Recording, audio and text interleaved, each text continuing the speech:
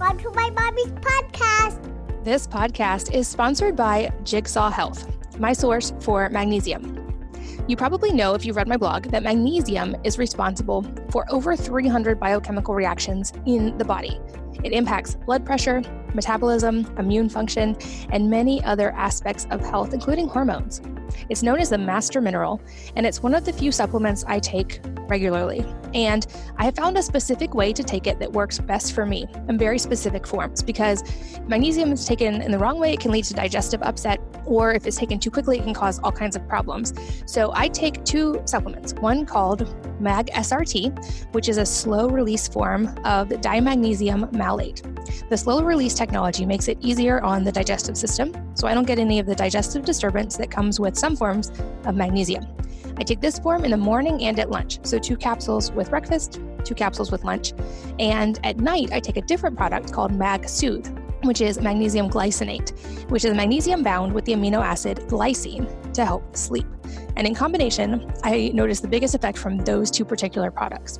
You can check them both out and save by going to jigsawhealth.com/wellnessmama, and the code wellness10 will give you $10 off any order. So again, that's JIGSAW health.com, jigsawhealth.com/wellnessmama, all one word, and the code wellness10, all lowercase, gives you $10 off. This podcast is sponsored by BluBlox, that's BLUBLOX, which is an advanced light filtering eyewear company. You've probably seen pictures of me on social media wearing orange glasses of various types at night, and here's why. In nature, we aren't exposed to certain types of light after dark, specifically blue light, because that type of light signals the body that it's daytime. That in turn suppresses melatonin and can interfere with sleep.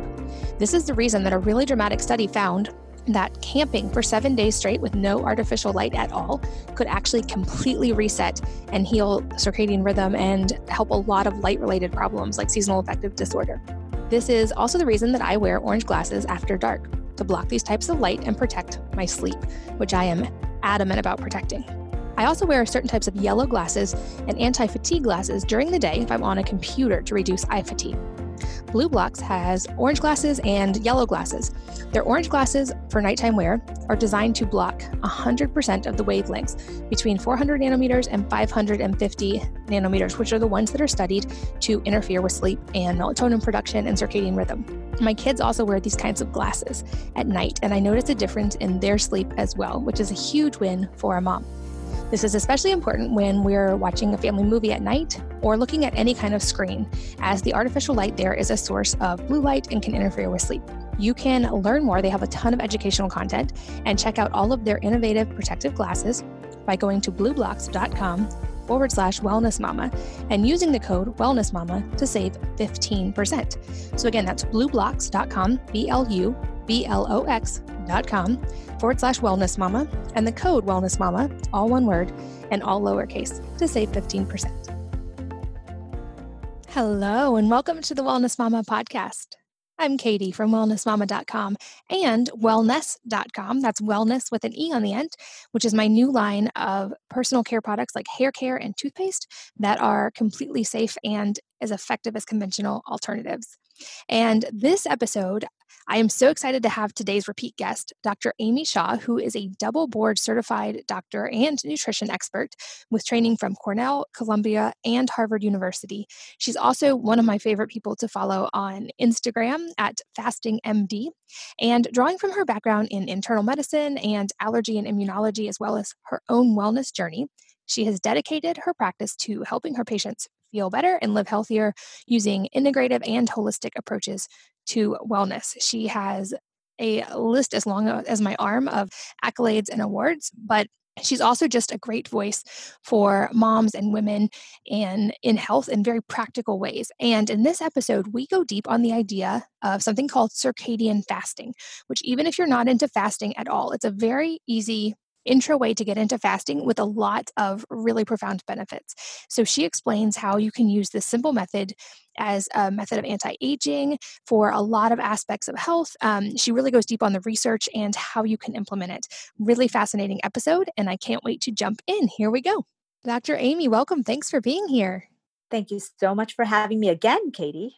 Well, your first episode was so popular and I loved our conversation that I knew I wanted to have you back on. And I have seen you posting so much right now on Instagram and about one of my favorite topics that I knew we had to have an in-depth conversation about it. And that is fasting in all of its forms, but specifically circadian fasting, which you are a big proponent of. So to start broad, can you explain what that means, what circadian fasting is? Yes. So I know, Katie, you're a busy mom. I'm a busy mom. And I know a lot of your listeners are busy in so many different ways. And I was trying to think of a way to incorporate intermittent fasting in my life that made sense into a busy life with a family. And when I found the science behind circadian rhythms, which is basically that every single cell in our body has a clock. And if you can tune your body to this clock, everything works better. Your gut, your brain, your immune system, your hormones specifically. So I'm combining the science of circadian rhythms with the science of intermittent fasting. And that's what circadian fasting is. And so it sounds really complicated, but really it's super simple. It's basically not eating 3 hours before bed and then going to bed and then waking up and having breakfast. And so there would be a break of between 12 to 16 or 18 hours between the last time you ate food the night before and the first time you eat food the next day. And so it's something that's maybe a little stretch if you're someone who's a typical American who eats, 15, 16 hours a day, but it's not so much of a stretch that you can't incorporate it into your busy life. Yeah, and I think there's an important distinction here that we can talk about because this kind of lines up with the idea of time restricted eating or time restricted feeding. And I know there have been a lot of studies on this by people like Dr. Sachin Panda and others. And the data really is compelling when they look at time restricted eating and different windows from eating in even just like a 12-hour window or an 8-hour window. I know they've done research on cancer patients and all kinds of different scenarios and found that eating in even just a little bit shorter of a window is important. But I feel like circadian fasting is supportive in another degree as well, which is that you're kind of timing this with the body's natural rhythm, with sleep and with light in a lot of cases, because typically we're sleeping when it's dark. And so avoiding eating after dark and avoiding eating during that time. But what does the data say that you're seeing about the benefits of time restricted eating and especially in circadian fasting when you're timing it with your sleep? Yes. So great questions. And absolutely, in the scientific literature, this type of intermittent fasting is really considered time restricted eating or time restricted feeding when it comes to animal studies. And so the animal studies have been quite robust. Dr. Panda is one of the lead researchers at the Salk Institute, and they talk about it's not, just what you eat, it's when you eat. You could feed animals the same exact diet, but you restrict the time that they eat it in, and they have less disease than animals who are eating all day and all night long. And it makes sense, Katie, because think about it. Our bodies are set to have a metabolism time and a repair and renew time. And because we can't be doing everything all the time. So there has to be a time where we actually repair and renew. And the trigger for that for us is nighttime, and the trigger is no food. So, for example, when your body senses that there's no food coming, it switches on the repair and renewal pathways, which we so badly need. But if you think about it, it's like having guests all the time. So if in a typical Western diet, we are having guests all the time, all day, all night until the very late into the night, sometimes 11, 12 midnight. So it's like, how could you ever clean your kitchen, deep clean your house if you were constantly entertaining guests? And so you think about it the same way. Like if you're constantly eating, when are you ever going to get to deep clean and repair your cell? And that's why they think that timing your food as well as restricting your food and making good food choices are all equivalently important in long-term health. Got it. And I know I've done a lot of research, kind of a deep dive into this as well in the past few years. And the research in general about fasting really is incredible. And there's so many different types, obviously, and everything from water fasting, which they've done studies with chemo patients on, all the way to just eating in a time restricted window. And then, of course, everything in between. Are there any other benefits that we know from the literature on fasting in general? And can you get these same benefits from shorter term circadian fasting versus a water fast, or are there a time and a place for a water fast as well? So you mean like an extended water fast versus kind of these shorter windows? Yes. Yes. So there's so many benefits of, of fasting for 24 hours, or even, I know you do even extended fasting, like 3 and 5 days. And I think that the benefits of those are enormous, because you really get into the autophagy zone, which is basically happening at all levels. It's happening right now to you, even if you're not fasted, but it really ramps up at the 24, at the 48 hour. So there are, benefits, life lengthening benefits, anti-aging benefits, metabolism benefits that happen with longer fasts, but you can get so many of those benefits even with this shorter windows of fasting. And so I think that what I was really shocked at was Ruth Patterson's study, which looked at breast cancer survivors. And they looked at women who had a history of breast cancer and had them do either 13 hours of fasting or no fasting at all, just regular advice, because they said, we want to give these women who are breast cancer survivors the least stressful activity. We don't want to bombard them with long fasts because they're already possibly, suffering in other ways. And so they did this short fasting intervals, kind of like what we're talking about with the circadian fasting. And they only fasted about 13 hours a night. And they saw over the long term a 34% decrease in breast cancer recurrence. And for me, that is enough to say, hey, even in people who have not had breast cancer, that has big implications for us as a society, because it's one of the first big human trials looking at shorter fasting intervals. Gotcha. And I feel like my listeners probably do have a pretty good idea, but for anyone who hasn't heard the term autophagy before, can you explain that to us? Yes, sure. So, there is a process that happens in our cell. It's basically self cleaning of the cell. So, when autophagy is happening, and this happens in certain states, it happens with, intermittent fasting can definitely stimulate it. Exercise can stimulate it. Heat stress can often stimulate. So, basically, what happens is your body turns on this process, or turns up, I guess I should say, because it's always happening at some low levels, turns up the process of cleaning up our cells. They take out the garbage, they clean out the cell. It's actually like a self-cleaning method. And the reason why that's so important, Katie, is that we know that when you're looking at aging cells, they're really, not doing as much. Their autophagy levels are just lower and slower. And as the cell gets older, it's almost a way you can age the cell. So if you look at a cell under the microscope, when it isn't undergoing that self-cleaning process, it just looks older. It's not functioning as well as a younger cell that has a robust autophagy process. So if you can boost the levels of how much autophagy you're doing on a regular basis by intermittent fasting or exercise, like, why wouldn't you do that? It's like a free anti-aging tool that you can use, because that cell under the microscope looks as young as a younger cell. And you can imagine that there is actually no medication, no cream, no other thing that we have in this world that actually does that. So that's kind of the very exciting part of autophagy. It's not just for disease, but also for anti-aging. Awesome. I think that's a good segue too. So let's talk about the aging component, because hopefully most people listening don't have something like breast cancer or worrying about that recurring, or a serious health problem. But fasting has a lot of implications in the aging process as well, from what I understand. So if someone's just looking to kind of age more gracefully, what can fasting do there? Yeah. So I'm just like I told you, every skin cell, every cell in our body has a clock, even our skin cells. So the example of skin seems to hit home for women really well, because if you think about it, our skin has cells that have clocks as well.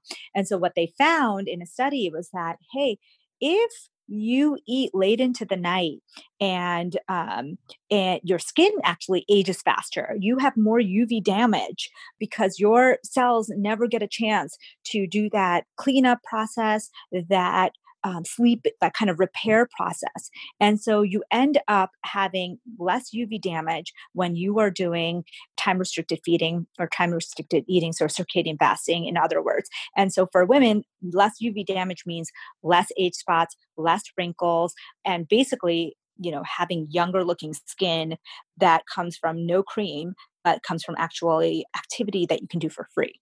I love that. And so when you talked about fasting and especially longer fast, I want to have a note here specific to women because I know there's conflicting advice about if women should do long fast in general. And if so, if there's any special considerations. And I'll be the first to say that even though this is something I do relatively regularly, it's not something I recommend across the board or to anyone. It's just I know what works for me after a lot of years of experimentation. And importantly, making sure my hormones and my gut were both in a really good place before I started doing long fasting. But you mentioned there are some benefits to longer fasting. Do you have any special considerations that you would give to women, especially if they're considering that? And is this something you do as well?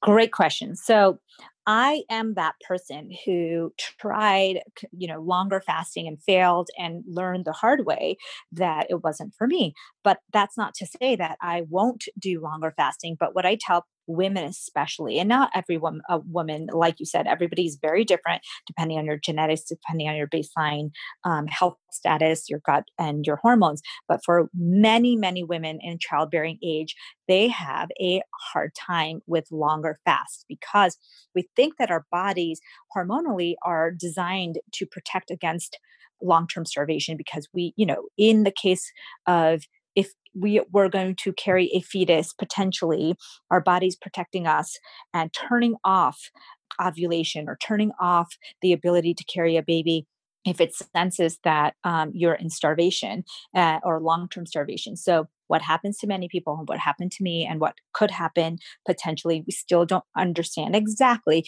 is that you start fasting too aggressively for your own body and maybe too fast. And what you end up having is hormonal disarray. Your body starts to turn off the signals for ovulation. And then you get, say, a missed period, or you get a longer cycle, or you get an irregular cycle. And those to me are danger signs when someone is fasting that, hey, this is an alarm that your body's setting off that, hey, we don't feel like your body's capable of carrying a child. And even if you're not interested in getting pregnant, that's a sign that you are going a little too hard on the fasting or a lot too hard. And for me, that actually did happen. I first, started fasting really aggressively. First, I started, 16 hours of fasting every day. And then like day 3, I started to get really, really hungry and really tired. So I tell people that that's another sign. Your hunger, your cravings, your mood, and your energy are great markers, non-invasive markers of how a health plan is going for you. If by day 3, 4, 5, you are feeling exhausted, you're having cravings, you're feeling moody, your sleep is disturbed, that's a sign you need to back off. But say you don't listen to those signs, like I didn't listen to those signs, and this happens to a lot of other women, and you just keep going and you try to even do more aggressive ones like 24, maybe 30, 48, and you notice that now, oh, I missed my period. I'm always usually at 28 days, and now I didn't have one for say 35 or didn't have one at all. That to me is a sign that there is something off. The health of your cycles is the health of a woman's hormones. It's a sign. So that's when I back off. Now, there's very few studies on this. There's a couple of animal studies that looked at very aggressive, prolonged fasting in rat studies, and they did see a halt in ovulation. But I tell women, listen, this is not something that you cannot do just because, at the extremes, it could be too aggressive for you. Just work yourself up. So the long answer to your short question is work yourself up to that position. Just it's like you mentioned, you really worked on it and you worked on working your body up to that point. And so if you have been doing intermittent fasting or circadian fasting or anything, and for months and maybe years, and you want to try a extended fast, that is something that you could do in a crescendo fashion. So now I've worked myself up. So I do a 24-hour kind of a dinner to dinner fast once a month. According to the research studies that were done on the Mormon population, they do a Sunday fast, and they have found enormous differences in cardiac outcomes in people who do that Sunday fast versus people who do not, even when they try to control for all the other health practices that Mormon population may do differently than the general population. They still found that the Sunday fast was an independent item or independent activity that improved cardiac outcomes in that population. Yeah, that's a great point. And like you said, working up to it, I think, is key. And like with any study, we can use studies for good kind of general information, but I'm a big proponent of, at the end of the day, we're all responsible for our own health. And we find our best health when we figure out specifically what works best for us based on experimentation and genes and testing. And so if I'm doing a long fast, I'm definitely testing first. I'm letting my doctor know. I know my levels going in. I'm testing coming out to make sure I haven't interfered with hormones or hurt my thyroid. Like, I'm very cautious of that. And I know a lot of people, like, that seems like a lot and something I feel like I need to do if I'm going to do extended fast, and something not everybody necessarily is willing to do. And that's why I'm like, I don't think long fasting necessarily is for everyone. But that's why things like circadian fasting are amazing, because you can get, like you said, not all, but most of the benefits with much shorter fasts like that. And I feel like it's been a common theme in research, and even just a lot of experts will say, don't eat late at night or don't eat right before bed. That's recurring advice, but the research really supports that. Even if that's the only change you make, like you said, I feel like you get such a boost by not eating late at night. Are there specific guidelines that are helpful? For instance, like, I feel great when I stop eating at like 5 or 6, like pretty early in the evening, even though I'm not going to bed at 8 o'clock. Are there guidelines for helping figure out that kind of sweet spot ratio of how far in advance of either sunset or bedtime? Yes. So I love how you're phrasing it. There's so many benefits of, people will criticize me and say, oh my God, you're promoting this very unhealthy practice that's restrictive. And what I come back with them is, actually what we're doing as a status quo is the unhealthy practice, which is eating late into the night, telling people to eat every couple of hours. Like, that is actually the unhealthy recommendation. So not eating 3 hours before bed should be a standard recommendation for better gut health, for better sleep, for better mental health. And what I usually tell people is, when I work with people, I say, start with that and do, say, 12 hours in the beginning. If you've never, ever, ever tried this before, that would be a good spot to start. And, of course, check with your doctor, because not everybody fits into that category, but many, many people can start at the 12-hour point. So maybe it's like from 7 to 7. And then, just like you're mentioning, Katie, I am the same way. Like, say 3 days, say you get used to the 12-hour thing, and that's still a big improvement off of what you were doing before. And then 3 days a week, you push that. So you may push that, meaning eat your dinner even earlier. So maybe you decide with your family that, hey, we're going to eat a very early dinner tonight. And, this seems so crazy to some people and so doable to others. So it really just depends on your lifestyle to maybe eat dinner at 5, or maybe end your dinner at 6, a couple of days a week, maybe non-consecutive days, and see how you feel in the morning. That's when I think the magic really starts to happen, is when you stop eating at 5, and then maybe you don't eat again until 8 or 9 in the morning after a fasted workout. And that's when you're actually going to get into that autophagy and into that metabolic switching zone. That's when you're going to see even additional benefits from doing this kind of fasting. And another area that I think, I'm curious your take on. So I've noticed I feel better when I eat lunch as my biggest meal, because it tends to be higher in protein and just higher in food volume, which then it gives me more time to digest all of that before bedtime, even though I'm still eating a smaller dinner. Do you know if there's any research that backs that up? Or, like, I know in some countries, lunch is the bigger meal, dinner is slower.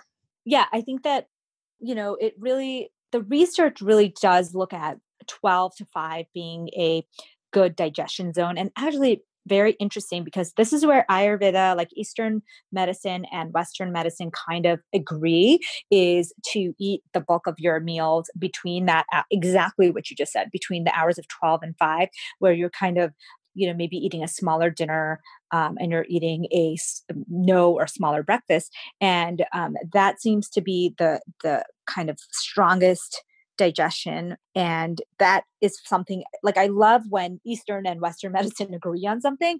And that's one of the places that seems to be really powerful and agree. So exactly when I describe a circadian rhythm, because people always say, give me some guidelines, like some bumpers. And I say, okay, well, if you ate the bulk of your meals between 12 and 5, and then maybe stopped eating around 5 or 6 a couple days a week, and then you're stopping your blue light. And I know you're a proponent of this too. Say you stop all the blue light 90 minutes before bed, because this is all kind of circadian syncing.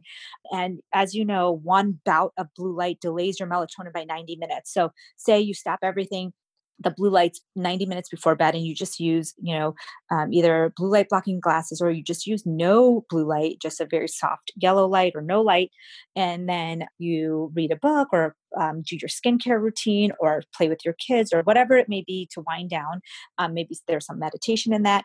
And then you go to sleep, ideally, say 10 o'clock. Okay. And then 11 o'clock, you get usually 1 hour after you go to bed, you get this huge burst of human growth hormone, HGH, which is the hormone that repairs your injuries. That's the one that's everybody loves for skin and muscle repair and making you feel younger and more energetic. So you get that big burst.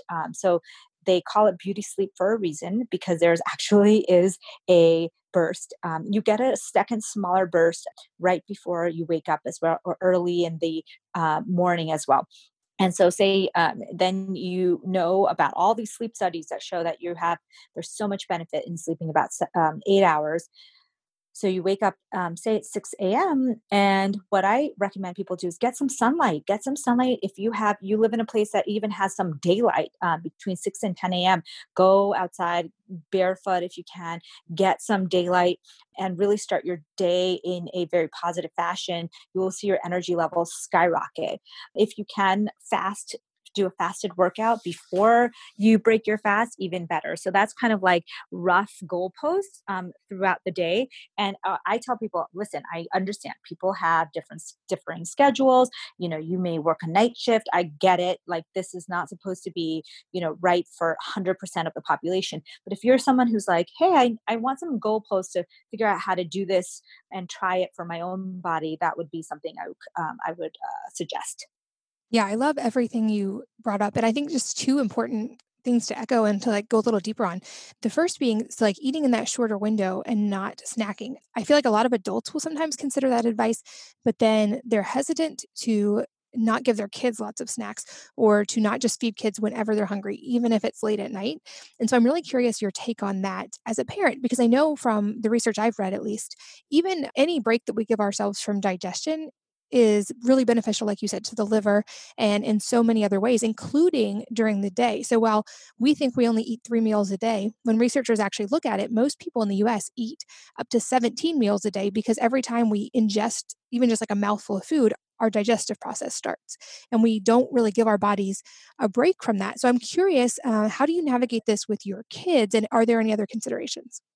Okay, so let's be honest, Katie. During quarantine, it's been like a total snack slash eating fest in our house, and we had to really curb that exact problem. Is that when you're home and you have access to food, you have access to the kitchen all the time. There's a tendency to really snack a lot more. And you're right, in the American culture for children, especially, there is almost not more than 2 hours that go by without someone eating something. And so, what I have roughly done with my own kids, and I think it really depends on the age of your children, but what I've done is my kids are 10 and 12, and they do really well with kind of a 12-hour fast, which basically is not like a stuck in stone. But basically, what we say is after dinner, they have a dessert. And we allow dessert after dinner as their dessert of the day kind of thing. And then they don't eat anything after that until the next day. And that way, that kind of gives bookends to the day. Like I always say, we'll save it for dessert, or because they'll be asking me for a snack or a sweet snack. And they're like so innocent, these children. They, of course, for them, their taste buds are going to be lit up. Their brain is going to light up when they eat a processed sugary snack. And so they're going to want that much more than a piece of fruit, for example. So the way I kind of navigate around that, instead of saying no all the time, I say, you know what, if there's something like, a homemade chocolate dessert that you want to have, you save it for once you finish your meals for the day. And then we're going to basically stop for the rest of the night. So they eat their one snack or whatever dessert after dinner, and then they're done for the night. And the reason why I say 12 hours is a good benchmark is that it's basically 3 hours before bed, and then they wake up and they can eat breakfast again. And that's with growing children, you always want to weigh the risks and the benefits of a lot of this stuff. Definitely agree. And I also love that you brought up light because I think this is an area that we're just starting to understand the research on and people are kind of finally coming around to, but it can be really, really dramatic. And I think it's easy to discount because it's unlike food. We don't feel an immediate energy boost or we don't necessarily feel the immediate change from changing our light habits. But over time, like I've seen the results of this in my lab work and certainly in my sleep quality and in my kids' sleep quality. So I think this is a big one for parents that you touched on. And I'd love to go a little deeper on it because like you, we're big fans of the morning sunlight as a family, and I'll drink tea or coffee outside often, non-caloric, so I'm still in that fasting window. But that makes a huge, huge difference in sleep, both for adults and especially in kids. And I know for parents, it's like anything you can do that makes your kids sleep better, you want to know. So talk a little bit more about how we can use light to our advantage, especially hand in hand with this type of circadian fasting. So exactly what you said, sleep is at, every time I read the research on sleep, and I know that your audience and my audience is so in tune with this, and we've heard all the benefits of sleep, ranging from the brain benefits to the gut benefits to the hormone benefits to there's just benefits on benefits. But there's children especially are sensitive to this light dark cycle, and I think that what we do wrong as a culture is, we don't do morning sunlight outdoors and get nature time, and then we don't have an evening wind down routine, and then the children, just like us, are wound up at bed. And just like I said, you know one bout of blue light, so one show in the evening, is delaying their melatonin release by 90 minutes, and you need that melatonin release to actually feel sleepy. And so what I usually recommend to people, and what I do myself, is that about, calculate 90 minutes before their bedtime, and then that's when the devices and everything turns off, if you do, allow them to have that, depending on their age. And then maybe you do an evening routine just like the adults do an evening routine. My children have an evening routine that they do, and maybe that includes a little bit of reading. Maybe that's a little meditation practice. Maybe that's just, talking softly, going over your day in the darkness. And it's so crazy, Katie, that this is like weird to people, because, if you think about it, for hundreds and thousands of years, that's how life was. I mean, until what, smartphones didn't even come out till, I was in college. I think I started using, no, actually way later than that. It was computers and email that we started using in college. And then, so you can imagine that it wasn't too long ago that turning off blue lights was standard, because there wasn't, it was really just the TV that you could be using. So we really need to reset the way we, set up our kids for the night so that they can get a restful sleep as well. Absolutely. Yeah, I think that's so, so important. And these little things can make a huge, huge difference. And also, when it comes to light, is the issue of vitamin D and sunlight. And I would love to hear your take on this because I know that the research shows that vitamin D levels are really important for a whole lot of aspects of health and that it's not just a vitamin, it's actually a pre-hormone. And right now, of course, we're seeing data about vitamin D being important for good outcomes with upper respiratory infections. We know it's tied to the immune system. We know for kids and hormones, it's vitally important, and that you definitely don't want to have very low vitamin D levels. And I'm a big fan of getting moderate sunlight for this reason, and also testing vitamin D and supplementing if necessary. But it seems like you are also a fan of getting sunlight in appropriate amounts and vitamin D through the sun. But I'd love to hear your take on that in detail. Katie, you summarize it amazingly well, honestly, because I think that what you have to understand is vitamin D is an immune modulator. And that's a fancy way of saying that it works with the immune system. It works like a hormone. It works in a way that we have not seen any other vitamin work. In fact, when I was in immunology fellowship, it was hormone of the year because of its effects on the immune system that we're finding out now are huge. And I do believe that much of the population has a vitamin D deficiency.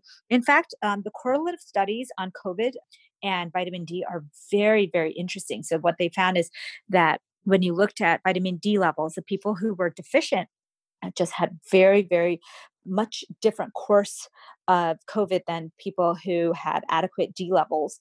And so not only did we know that it stops you from getting respiratory viruses, but it showed that it can improve your outcomes once you are infected. And so that has been really interesting in this situation. But we know that it works like a hormone. So if you're trying to balance your hormones, vitamin D is imperative. Testing your levels is imperative. I do believe, like you, in getting moderate sunlight. And so what people may say is like, okay, well, how do you weigh this against the dermatologist recommendations of sunscreen all the time? And so what I do for myself, and it's not perfect, but this is what I like, is if I can get a chance to do sunlight in the morning, which I do most days like you do, I go out without any kind of sunscreen or anything, basically first thing in the morning, and get that morning sunlight. So it's really good for my circadian rhythms and get a little bit of vitamin D, and then start my day. And then, later if you live in a very hot place like I do, the afternoon sun is quite strong in summer. So that's when I'm wearing sunscreen and not spending more than, 10 minutes bathing in the sun. So that's basically how I couch both sides of the story here. Got it. This podcast is sponsored by Jigsaw Health, my source for magnesium. You probably know, if you've read my blog, that magnesium is responsible for over 300 biochemical reactions in the body. It impacts blood pressure, metabolism, immune function, and many other aspects of health, including hormones. It's known as the master mineral, and it's one of the few supplements I take regularly. And I have found a specific way to take it that works best for me in very specific forms, because magnesium is taken in the wrong way, it can lead to digestive upset, or if it's taken too quickly, it can cause all kinds of problems. So I take two supplements, one called Mag SRT, which is a slow release form of dimagnesium malate. The slow release technology makes it easier on the digestive system, so I don't get any of the digestive disturbance that comes with some forms of magnesium. I take this form in the morning and at lunch. So 2 capsules with breakfast, 2 capsules with lunch. And at night, I take a different product called Mag Soothe, which is magnesium glycinate, which is magnesium bound with the amino acid glycine to help sleep. And in combination, I notice the biggest effect from those 2 particular products. You can check them both out and save by going to jigsawhealth.com/wellnessmama, and the code wellness10 will give you $10 off any order. So again, that's JIGSAW health.com, jigsawhealth.com/wellnessmama, all one word, and the code wellness10, all lowercase, gives you $10 off. This podcast is sponsored by BluBlox, that's BLUBLOX, which is an advanced light filtering eyewear company.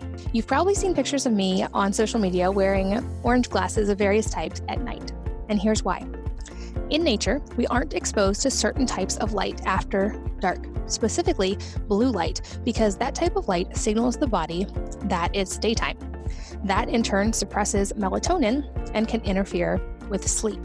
This is the reason that a really dramatic study found that camping for 7 days straight with no artificial light at all could actually completely reset and heal circadian rhythm and help a lot of light-related problems like seasonal affective disorder. This is also the reason that I wear orange glasses after dark, to block these types of light and protect my sleep, which I am adamant about protecting. I also wear certain types of yellow glasses and anti-fatigue glasses during the day if I'm on a computer to reduce eye fatigue. Blue Blocks has orange glasses and yellow glasses. Their orange glasses for nighttime wear are designed to block 100% of the wavelengths between 400 nanometers and 550 nanometers, which are the ones that are studied to interfere with sleep and melatonin production and circadian rhythm. My kids also wear these kinds of glasses at night, and I notice a difference in their sleep as well, which is a huge win for a mom. This is especially important when we're watching a family movie at night or looking at any kind of screen, as the artificial light there is a source of blue light and can interfere with sleep. You can learn more. They have a ton of educational content, and check out all of their innovative protective glasses by going to blueblocks.com/wellnessmama and using the code wellnessmama to save 15%. So again, that's blueblocks.com, BLUBLOX.com/wellnessmama, and the code wellnessmama, all one word and all lowercase, to save 15%. So if you don't mind, can you take us through, I know you've kind of mentioned parts of your daily routine, but for you as a busy mom and a doctor and someone who is up on the research and understands circadian fasting and implements all of this, can you kind of walk us through what a day might look like? I know there's no like average day, especially right now, but just kind of some of the things that you do daily in what order? Yeah, great. So let's start with waking up. So I wake up about 6 o'clock, and I did that because I trained my body to start to sync with circadian rhythm. So naturally, I wake up around then. I will go barefoot outside. And I know not everybody has the opportunity to do this. If you live in a high rise, you're not going to walk out in your pajamas like in barefoot. So just keep in mind that obviously you can change all of this or some of this. So I walk outside if I can, get a couple of stretches in the sunlight. Sometimes I will do my gratitude right there. So it's done for the day. Gratitude statements changes everything. Even if you just name 2 or 3 things you're grateful for, especially around this time where mental health can really suffer. And so, but you can say, I know this is happening to me, but I'm so happy to have my health and the health of my family. And I'm so lucky that I have a home to sleep in and a home to be, quarantined in. So then I go inside and I get ready for the day. And usually what that means is a workout first. So then I'll get ready in my workout clothes and my sneakers, and I'll go. If I can do a nature-based workout, I will do that. So there's studies, Katie, that show that rhythmic exercise is really, really calming for the brain. So rhythmic exercises like walking or skating or swimming, something that, you develop a breathing rhythm and a movement rhythm. And it's almost like moving meditation. And so I love to incorporate some of that into my day if I can. And I try to do it fasted and first thing in the morning in nature, because as moms we love to multitask, and this is like getting all of those things in one. And so then after that I will usually shower and then break my fast. And usually when I break my fast, I break it first with water throughout, but with a tea and nuts. And the reason why I do that is that whenever you're breaking your fast, you don't want to like immediately eat a huge meal. And this is more important when you're doing longer fasts. But I also think that in general, I just made it a habit of kind of starting with a smaller meal or smaller snack, I guess I would call it, and start with the tea and nuts. And I just kind of go slow with that. And then I will have my full meal. And my full meal in the morning is really not that big. It's usually a deconstructed smoothie, because right now I got sick of having smoothies. So it's really just berries and veggies and nuts. And what I do is I take it with me to work, and basically, I'll have it. I'll have the berries probably on the way to work, and I'll have some of the other stuff throughout a little bit in the morning. And then I won't have anything until about 12, depending on when I break the fast. Sometimes I'll break the fast. So if I'm giving you a typical example, and I woke up at 6 and I started working out from 7 to 8, then I'll break my fast, say 8:30 or 9. And I do that because there is some evidence that if you're trying to maintain muscle mass or you're trying to build muscle mass, you can time your protein kind of 1 hour after you break that fasted workout to retain some of the benefits of weight training. And so I do that. And my protein will be something like usually a plant-based protein, either black bean sprouted tofu hummus, or it could be sometimes if I'm in a rush, it'll be like a vegan protein shake or chia seed pudding, something like that. And then I always plan to have 2 big vegetable-based meals a day. So usually it's at 12 and 5. And the reason why I do that is because there's so much benefit in feeding your gut bacteria prebiotic fiber. So fibrous foods, especially from vegetables, can be transformative to your gut health. And gut health is immune health, and gut health is hormone health. So that's what I do for those meals. So it could be a stir fry, it could be a soup, it could be a salad, but something plant based, vegetable based. I mean, and very very heavy on the vegetables. And then I will come home from work and spend time with the kids. And I usually, what I do is about 8 o'clock, I will really 7:38. We really turn off all the blue lights. So all the computers, the iPhones, everything around 7:38 go off, and so everybody knows they can't text me after 8 o'clock because I probably won't answer till the next morning. And so I know that if it's an emergency, they have the home line or whatever.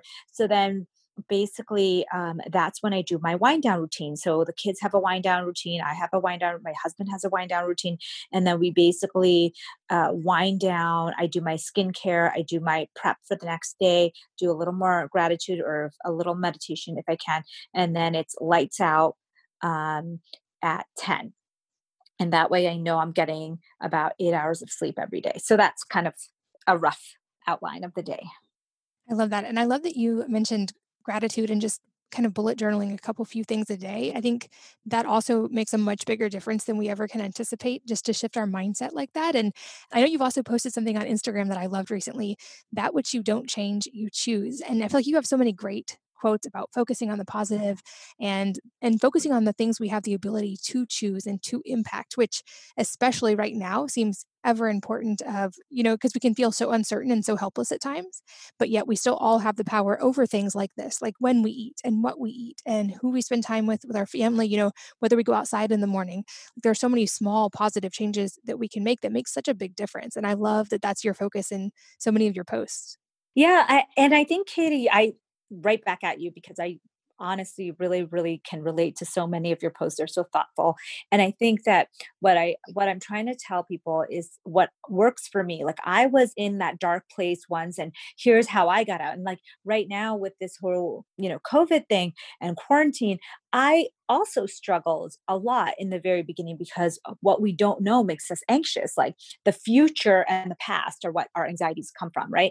And so what I had to do for myself is I had to say, I need to focus on what I can control. And so that's what I was sharing with people is like, hey, you can control only you and your own practices and your own habits. And if you would do that, that will take your anxiety level way down and bring your happiness level way up. Because as soon as you finish the task of, say, going outside in the morning and getting some sunlight, as soon as you finish the task of like, hey, I finished my meals at 6 p.m., you feel accomplished. You feel like you are controlling your environment and you feel good about that. And so anxiety goes way down. And that's what I found was so helpful for me. And that's why I share it with a lot of people online too. I love that. I'm curious, just on a personal level, any supplements or like beauty routines or things that you'd give advice to women, especially? That's a good question, Katie. I am so anti supplements only because I just hate having to think about a million things in the morning to take. And so I'm very big minimizing how much you take every day because these are all things that are modulating your body that can be best done by food. But it for targeted practices like for example melatonin has been really helpful for me to shift my sleep schedule. So if you're someone who is thinking about trying the circadian rhythm and trying to get back on track and you're just so off you don't even know where to start, I would say, hey, maybe you try taking a melatonin about 90 minutes before you want to go to sleep, and maybe you just take 1 milligram because most store bought melatonins are very, very high dose. And so, or you use another kind of natural sleep remedy, chamomile or something like that. You try that before bed to kind of reset your rhythm. And I do that every time I travel or if I'm off schedule because of, other things going on. And I do love vitamin D, as we discussed. That's one of the only supplements that I take on a regular basis. And then I like adaptogens like ashwagandha. I like amla. I like rhodiola. I like because I feel that when you are in this situation, there are certain points in your life, and you may be in that point right now where your life feels like you're doing everything right, but you really need support on the stress control, hormone balancing aspect. That's when these adaptogens can really be helpful. And I do use them from time to time when I'm in those states. And that's really what I actually used when I was in my own kind of dark place and I had to take my health back to a different level. I am a fan of omega 3s, but I'll be honest, I'm not so great about taking them all the time. I really try to eat a very, very good diet and hope that I'm getting, at least some of that from there. And then other than that, sometimes I take magnesium, which is a nice way also to calm the body down in the evenings, something like a natural calm or whatever. And then during this time, there are lots of people who have been asking me, like, what about vitamin C? And I am a huge fan of vitamin C. And I think that if you're someone who wants to boost up or support your immune processes and you're doing everything else right, and you want to add some vitamin C, I think it's a very safe supplement because vitamin C is one of the vitamins that you can pee or poop out if you have too much. Like there are some vitamins that you A, D, E, and K where you can overdose because your body's not capable of it basically stores in the fat instead of being excreted. But vitamin C is quite safe and can be taken at very high levels, and once your body doesn't need it, you'll just pee or poop it out, and that's it. So during this time a lot of people have chosen to do that, and I think that is definitely something that's valid. I love that. Mhm. Any advice, just kind of in our, and when this airs, I'm hopefully we'll be in a little bit different of a scenario right now. But just from like mom to mom, any advice in navigating this kind of constant changing dynamic with families and with all of that brings for health and for just how we interact? Yeah, you mean social aspects or just in general? Both. I feel like people are kind of in definitely increased stress right now just because of, I mean, they say Yeah. uncertainty is one of the biggest factors in stress. So is loneliness. And so a lot of us are having to navigate like isolation plus extra time with kids plus extra chaos. Anything that you're finding that's helpful? That's a great question. And I think from mom to mom, I think my children are in the same situation. I think that being outdoors and, the calming effects of nature has really transformed us. And every time someone asks me what to do is get outside, go for a walk, move your body, be in nature, you will feel so much better. And the other technique is that gratitude is like practice this with your children. Like, hey, isn't it so great? Aren't you so grateful that you're able to go for a walk right now? Or aren't you so grateful that you can still learn from home and you don't have to attend school, and really flip the script. It's so that you're not always talking about anxiety producing things. And now, in the beginning, this is so bad, but Katie, we would watch like the news every evening because all of us were in the state of like constant change, and there was so much going on that we would just like watch the news. And then, of course, after like a week of that, it got really old and really anxiety producing, and I couldn't sleep well, even if I've turned off the TV way before bedtime. And so what I realized is, hey, I need to compartmentalize and only consume the news when my mind is mentally ready for that.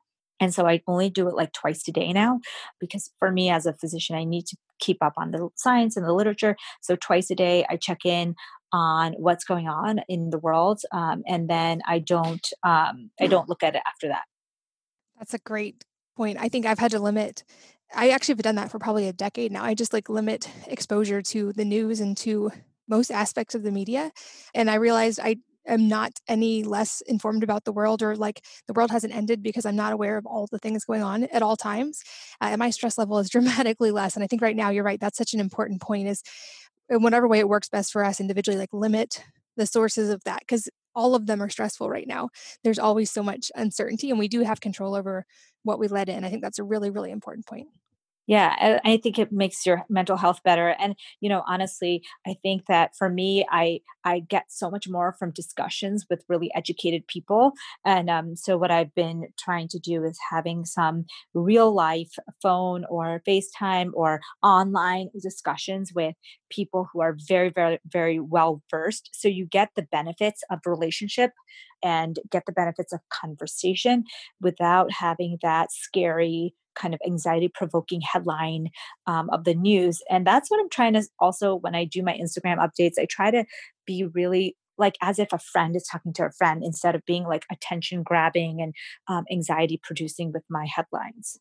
I love that. And then lastly, as we wrap up, I know I need to respect your time. You're a busy doctor, but are there any books, podcasts, sources of inspiration for you right now that are helping you keep things positive or that you've just read and loved lately? Oh, that's a great question. So I have really, really loved a new book. Have you ever heard of David Goggins?